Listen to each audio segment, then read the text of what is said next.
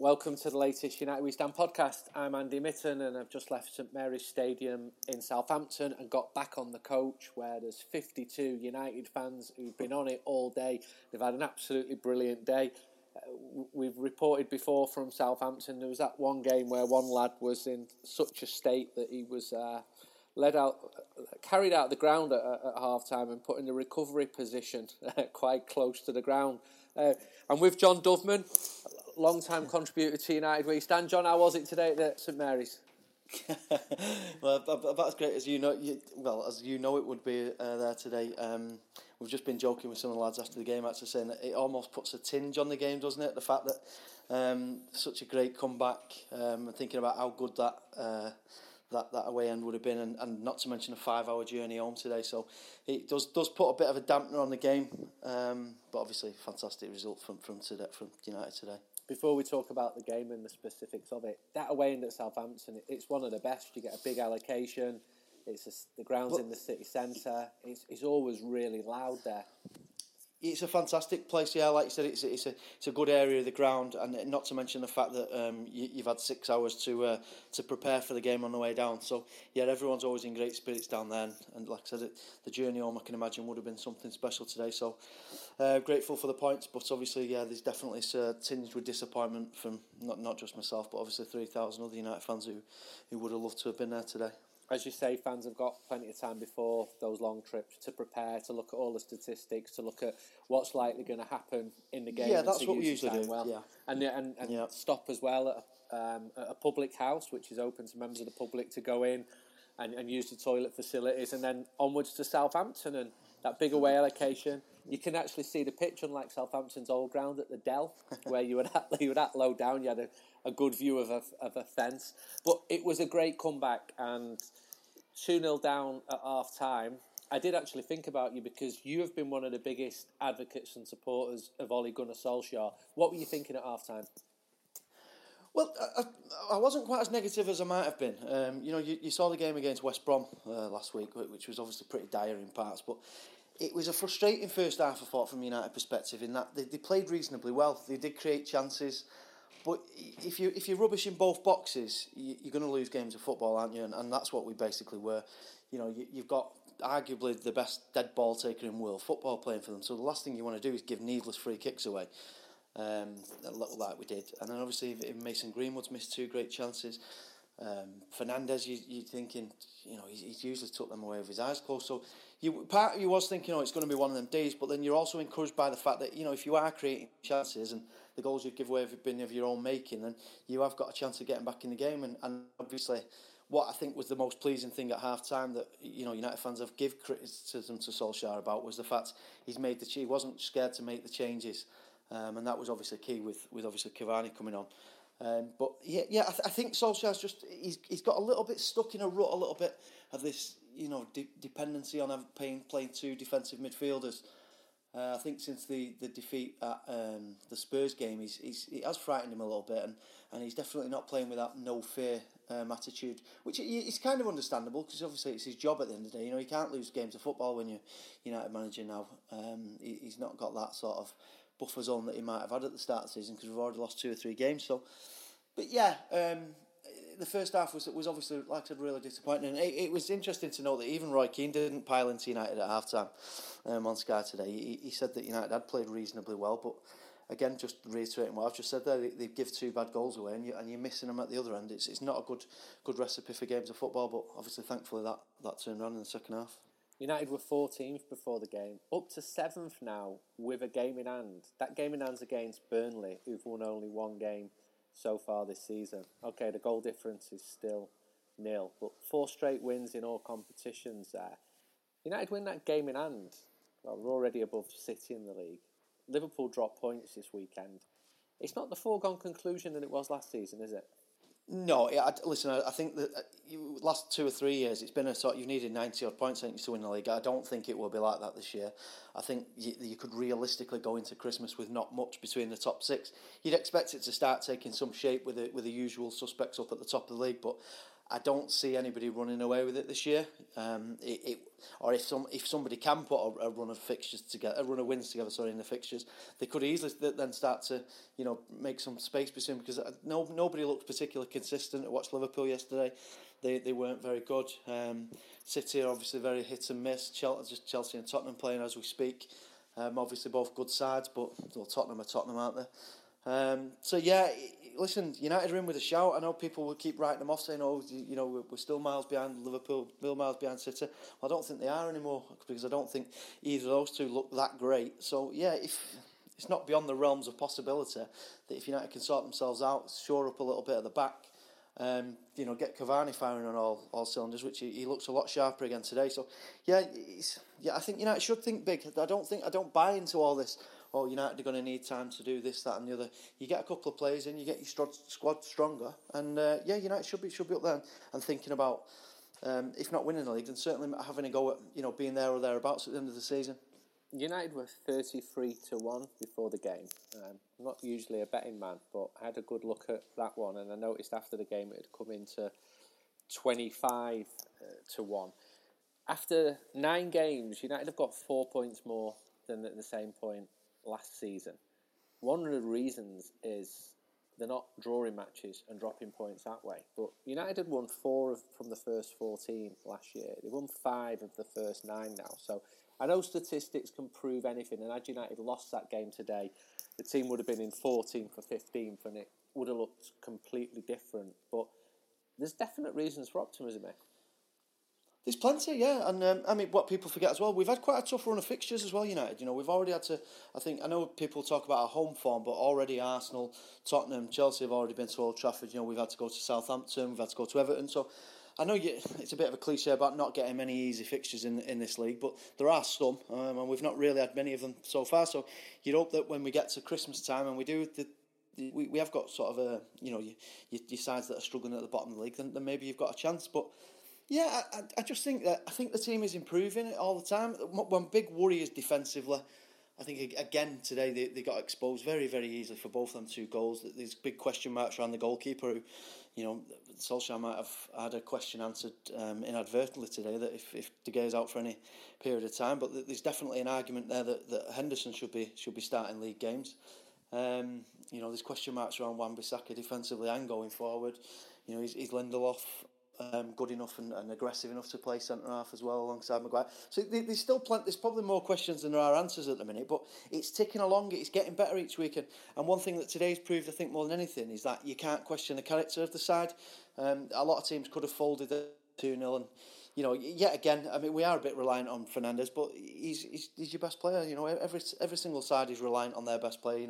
If Harry Kane got injured for Tottenham, you'd say the same thing. City aren't the same when Aguero's out. That's what top players do. But great character again from them today. Like I said, Fernandes got a grip of the game, brought us back in. Like I said, them two terrific finishes from Cavani today. But on another day, United could have won that game 5-1 today. Like I said, but for some poor decision making in both boxes. But other than that, it was a good performance. So your point about playing the teams at the top is a good one. United have played 4 of the 6 teams above them and still have that game in hand. You mentioned Cavani. He's the man at the moment. He came on at half-time, eventually, after tying his shoelaces. I'd love to know what his reasons were why he wasn't ready to come on the pitch, unless Ole Gunnar just changed his mind right at the last and said to Greenwood, or something happened where he said, right, you're off and you get on, Eddington. But I've been really bigging Cavani up since he signed, and I said it several times, and it was based on his reputation. But I went to Paris, I spoke to lots of people there, and nobody said he's finished. They were all gutted that he's gone. I spoke to PSG season ticket holders, I spoke to journalists, I spoke to the manager of Olympique Lyon, I spoke to Diego Forlan, who wasn't massive mates with Cavani, and every one of them could have said to me, on the record, he's a great guy, great player, and off the record they could have said, he's finished. And none of them did. They all spoke glowingly of him, and he's had to wait for his chances. I thought the way that he timed his run for his first goal at Everton a few weeks ago showed his intelligence. It was pretty selfless of Bruno to set him up.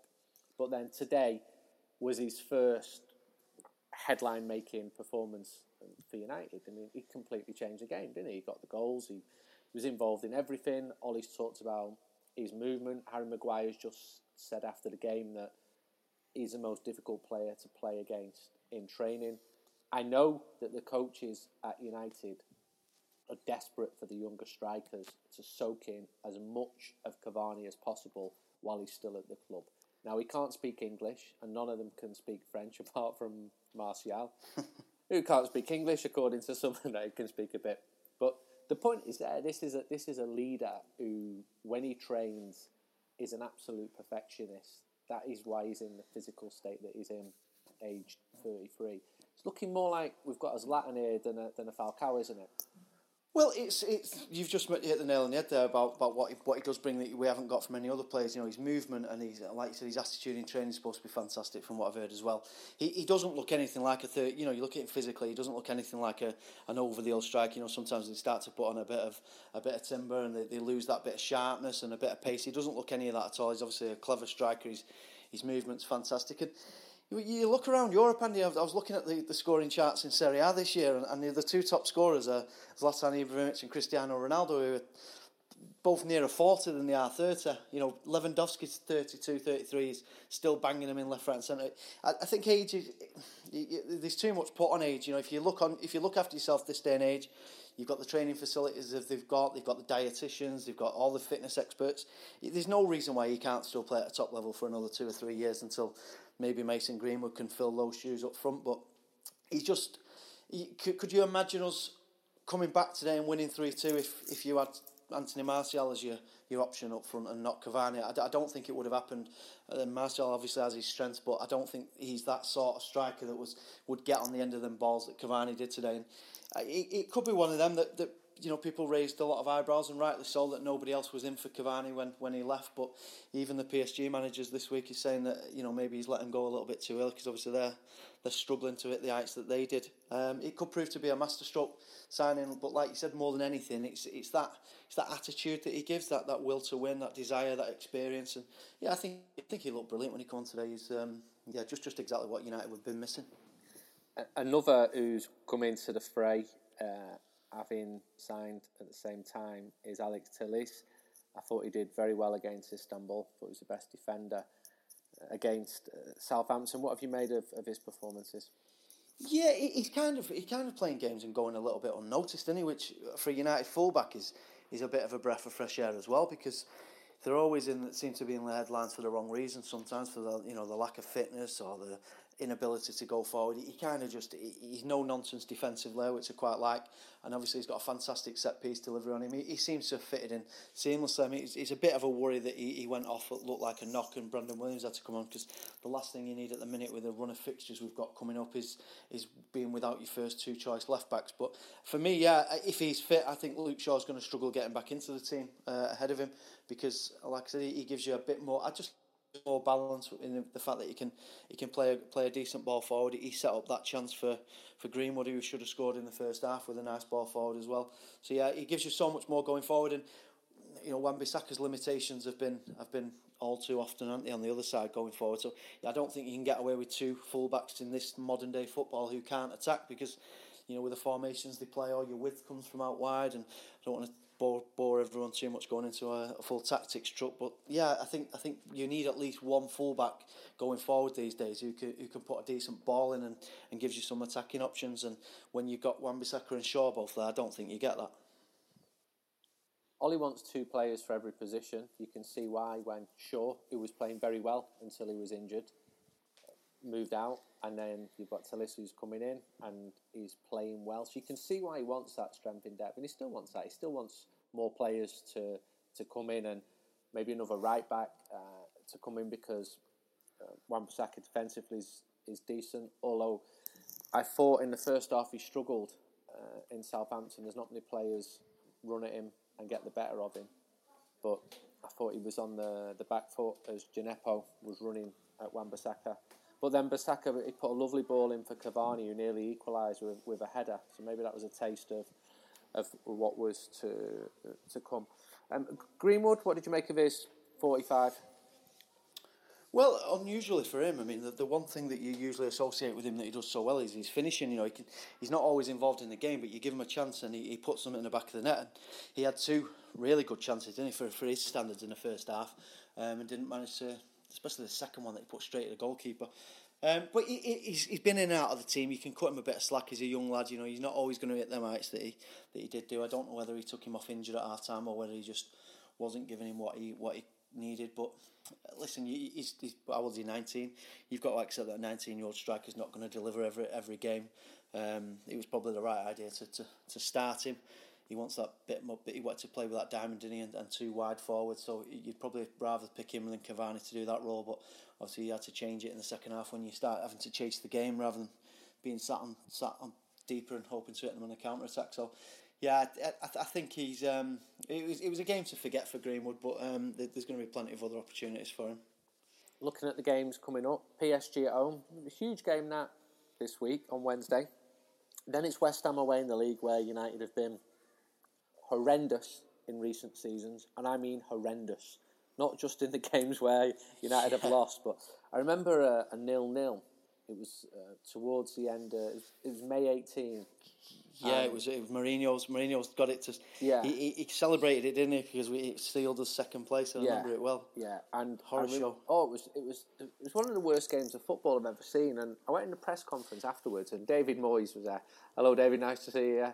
Yeah, it was a good performance. It was an entertaining game, and I just felt like saying bollocks. It's absolute bollocks. How can you say that? I always said at the time, Andy, the same. Those games at the end of the season when there's literally nothing else to play for, those games should be like Soccer Aid.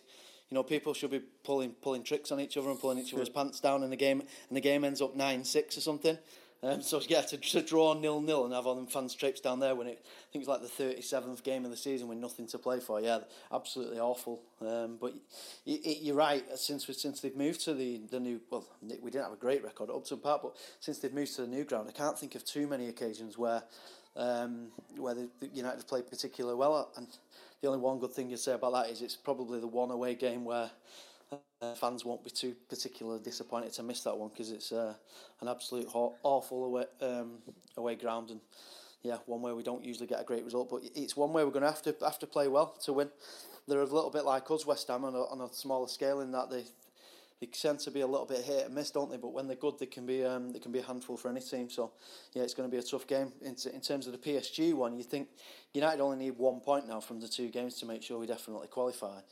And you'd think that the fact that PSG need to come to Old Trafford and win would play into United's hands a little bit better. You know, you think of the two performances we've had over in Paris have both been where United have been able to sit back and let PSG have the initiative, as opposed to the game where we lost at Old Trafford when we had to sort of call the shots. So I think it would suit United. A point would not be a bad result at all on Wednesday. I think we'd all take that to make sure that we go through. I think Wednesday's about stopping PSG winning as much as United winning. We're just getting the point, that's enough.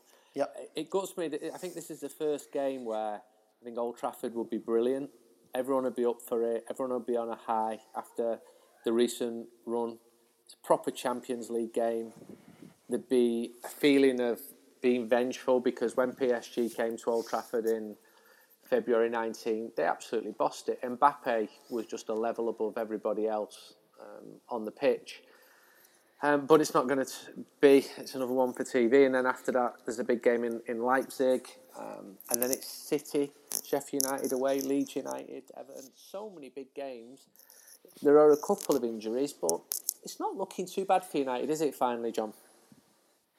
No, I mean, these are the games you look forward to, don't you? And you know, if you go back over the. You know, I can remember every minute of the 99 group stage games, but if you think of the last 20 years in the Champions League, I can't barely remember a group stage game.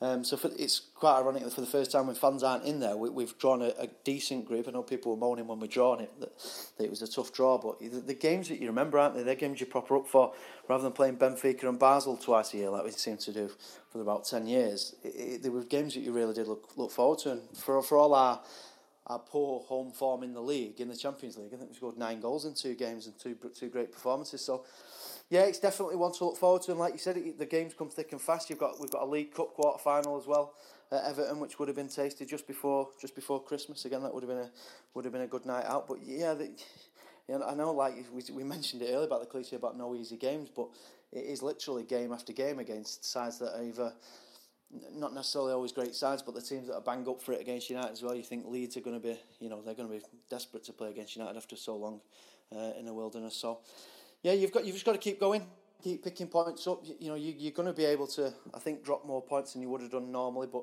you've just got to keep going. And if you do lose a game, bounce back as quickly as you possibly can, which I think is one thing Solskjaer has done quite well.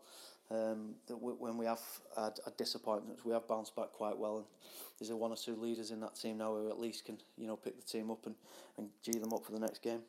Everton away, it's funny you mentioned that. Midweek in December in a one-off cup tie, we would have had a far bigger allocation, wouldn't we? Maybe 5,000 or 6,000. It'd have been fantastic. It would have been a fantastic right night way out. Down the Bullens Road. That would have been brilliant. It would indeed. I just about remember the cup game we had there on a Saturday night a few years ago. I can't remember what year it would have been, early 2000s, which is probably one of the moodiest cup games I've ever been to. That was a Saturday tea time game. So yeah, it's always a tough place to go, and they're another side who are a bit up and down out there at the minute. I watched them last night, and they were quite poor actually. Leeds got a deserved win, but they've got some good players, and if he puts a full strength team out, which I don't think Ollie will, he's obviously going to give a few of the squad players a run out. It's going to be a tough night, but yeah, it's just great to be involved in these sort of games, isn't it? You've constantly got a big Champions League game or a big league game, and we are in with a shout in every competition we're playing this year, and it's just making sure that we're there or thereabouts come the end of the season. Right, well, we've got our next guest, Bruno Fernandes, coming on, so I'm going to say goodbye to you, John, but thanks for your time, and it'd be really good to have you outside Old Trafford soonish, recording the podcast after a game, having sold the mag, but thank you for your time. No problem, Andy. Take. Investing is one of the best ways to grow wealth over the long term. However, high commissions and clunky products from traditional stockbrokers can make it complicated for people to start investing. Meanwhile, trillion-dollar companies get built, but very few people benefit from that wealth creation. Free Trade is on a mission to change that by breaking down these barriers and by opening up stock investing to everyone. While other brokers charge up to £12 for every trade, Free Trade doesn't charge any commission fees, so you can invest and keep more of your profits. The award-winning investment app is used by over 250,000 people. It is FCA authorised and FSCS protected, and it lets you buy and sell stocks, ETFs and investment trusts, all without commissions. Free Trade has been the winner of the British Bank Award 2 years in a row for the best online trading platform. The intuitive design makes investing simple for any experience level. Beginners, experts alike. You can start investing for just £2. Free Trade doesn't offer any speculative products, such as spread betting or products with leverage, and they don't do day trading. They're all about long-term investing with a transparent pricing model and no hidden fees or inflated spreads. There are different account types. You can sign up for a general investment account, a stocks and shares ISA, or sign up to Free Trade Plus with more advanced order types and a bigger stock universe. SIPs, which are self-invested personal pensions, are being launched soon. Don't forget, when you invest, your capital is at risk. The value of investments can go up as well as down, and you may receive back less than your original investment. Go to freetrade.io/United, and if you register and fund your account, you will get a randomly allocated free share worth between £3 and £200, such as Greggs, Rightmove or Apple. For more information, visit freetrade.io. So that's it for this podcast. We did have Ant Shaw on as another guest, but there were problems with the sound level, so unfortunately we're not able to use that. But buzzing after a fourth consecutive Manchester United win, and there's tough games coming up. And we're also finishing off the next issue of United We Stand, which goes to print this week. It's out on December the 9th. It will be on sale in all the usual shops, and you'll be able to download it. The deadline to be out in the first mail out is Monday. That's Monday the 30th. And just go to uwsonline.com. You can subscribe for the next 10 issues of the printed magazine. Or if you just want to order a single issue, PayPal, $3.99 to uwsmag@yahoo.co.uk. Make sure you put your address in there, in the notes section. and that's $5.49 for Europe and Republic of Ireland, and $5.99 for the rest of the world. Try and do that before Monday, and we'll get you a nice, clean, crisp, and freshly printed copy of issue 310 of United We Stand. There's really varied issue. There's loads of good stuff in there that you will not find anywhere else. So check that out. And we'll bring you another podcast soon. I'd like to say after Paris, but we just don't know at the moment. And also, we're looking for sponsorship for this podcast. If you know anyone who's interested in sponsoring this podcast, we have done almost 500 episodes of the podcast, then please get in touch via uwsmag@yahoo.co.uk, and we'll continue to bring you interesting guests like we always have done, and hopefully in the not too distant future we'll be able to start recording the podcast at games, because if we've got to take something from that game at Southampton today, apart from Edison Cavani and the performance, it's how much better it would have been in that away end with that late winner. Well, we can dream till the future. Goodbye.